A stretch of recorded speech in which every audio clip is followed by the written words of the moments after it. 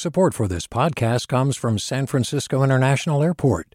At SFO, you can discover award-winning flavors and unique shops all before takeoff. Learn more about what's at SFO at flysfo.com. Hey, it's Glenn Washington from Snap Judgment. And if you love what you're hearing, and I know you love what you're hearing, please consider becoming a KQED member. Get special access to cool events, behind-the-scenes footage, and so much more. Plus, you'll sleep better at night knowing you did your part for the community you depend upon. It's in you. Please be in it. Visit donate.kqed.org/podcasts to sign up now. That's podcast with an S. Thanks. From KQED. Mic check, check one, check two. Are we here? All right, we're here right now-ish. Welcome to the Right Now-ish podcast. I'm your host, Pendarvis Harshaw. I am also the son of Dolores and Pendarvis, as well as the grandchild of four folks who have deep roots to the Ohio Valley, Washington, D.C., and the rich soil of Alabama. I can trace my lineage back maybe one generation beyond my grandparents, but after that, the details get sketchy. I've done some digging and reading and questioning, but I've never deeply investigated my inquiries. You know, I'm not like out here pulling up to the county's records office or anything like that. But today's guest, Alex Traps Chabala, has taken his personal interest in family records and created a career of it. He's a young genealogist who specializes in researching African-American family stories. I'm literally living and breathing family history all day.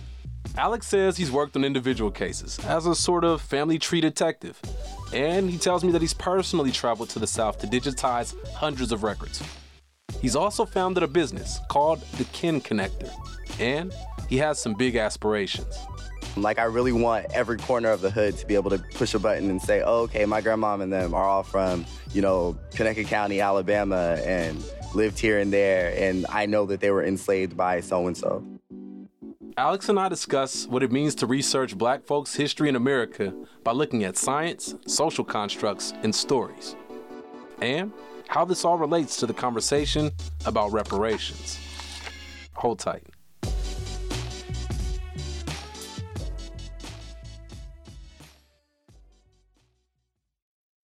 Hi, I'm Sasha Coca, host of the California Report magazine. Every week, we bring you stories about what connects us in the giant, diverse Golden State. Because what happens in California changes the world. I love this place. We were once seen as like the place to be, California. The land of milk and honey. That's where you go to Sunshine State, but we just have challenges right now. KQED's California Report magazine. New episodes drop every Friday, wherever you get your podcasts. Hey, what's up? I'm Pendarvis Harshaw, the host of KQED's Right Now-ish podcast.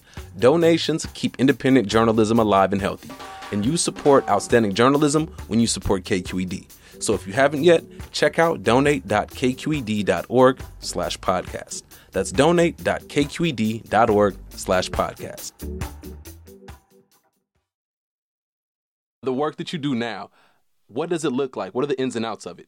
So a typical day for me looks like combing through tons of census records and vital records on an individual's family, and then looking through newspaper reports and obituaries and court cases, whatever is available in order to kind of piece together a family's history.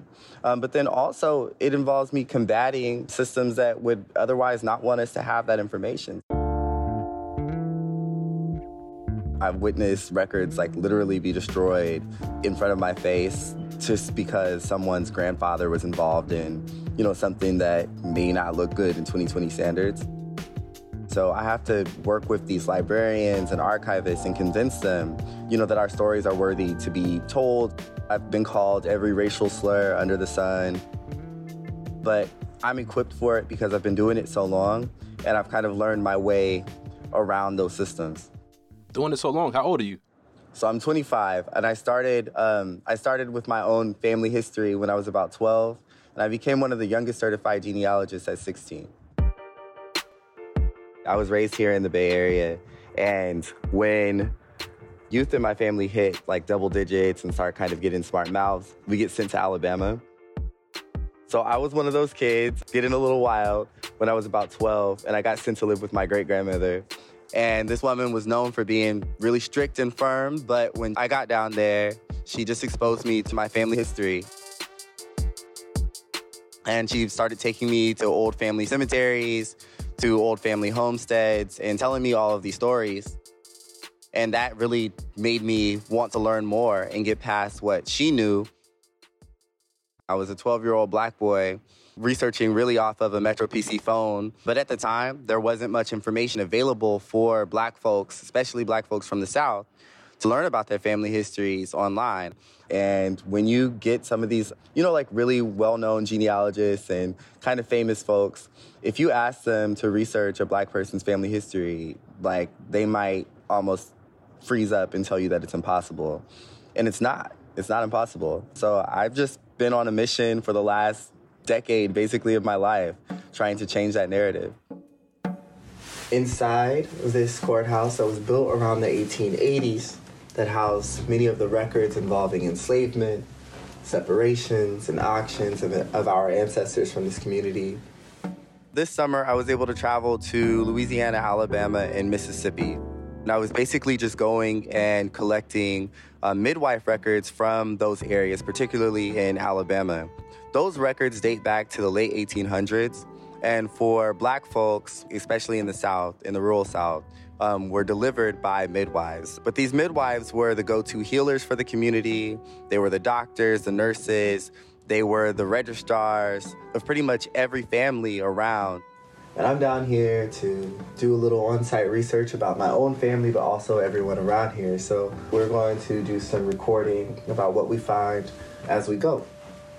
And I've been basically digitizing all of their records because they recorded information on every single family.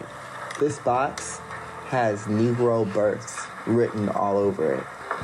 These things are so brittle and fragile that we have to use white gloves in order to lift them out. These families wouldn't be documented on Ancestry.com for all intents and purposes. So for those of us that descend from that area, this is a huge tool because it takes our research back even further and kind of contextualizes it a little bit more. What do you do in that instance when you run into records of slavery? I interact with records of slavery pretty much every day. But it's always an emotional experience because you're seeing them written down as property. You're seeing them in their names next to cattle and furniture. For each client, I give them the option in disclosure that we're entering into this period of enslavement or anything traumatic in their histories. And I give them the option to engage with it. But I try to spell it out in a way that does not erase or kind of sugarcoat any of the racist bullshit that we're going to interact with in our family's history. So if I mention that someone's ancestor was enslaved, then we're going to name their enslaver, and we're going to name them as a willful participant in enslavement and human cargo or human cattle, but then also explain all of the factors involved, not just the negative part. I explain how your family survived it. So, reminding folks that you're here after your family survived this moment in order for you to be here. On the note of generational impact, 1927 Mississippi River flood. How did that impact Black folks in America? That situation basically began this huge dispersal of Black folks, but also it basically re-enslaved Black folks who were in the area. So Black people were put in basically labor camps and living camps where they were like, if you don't work and build these levees and get rid of some of the damage of the flood, you can be shot and killed and nobody will find you, or you can be imprisoned. So because of that, you had many people from Mississippi going up to Chicago because it was, this hub of racial progress. People dispersing all over the place. In Sacramento, where I was raised, mostly, there's this community called Oak Park. Oak Park is basically Little Mississippi of California. So people can trace their ancestry right there to Mississippi after the 1927 flood. So in family history, I always look for that. If I notice a family was in one place in 1920 and another place in 1930, I'm definitely taking that flood into account. It's story. It's more than just DNA. It's more than just the science. It's also like the social aspect of it. You know, it's like how this person interacted with society. And it makes me wonder how your work intertwines with this current conversation around reparations in California.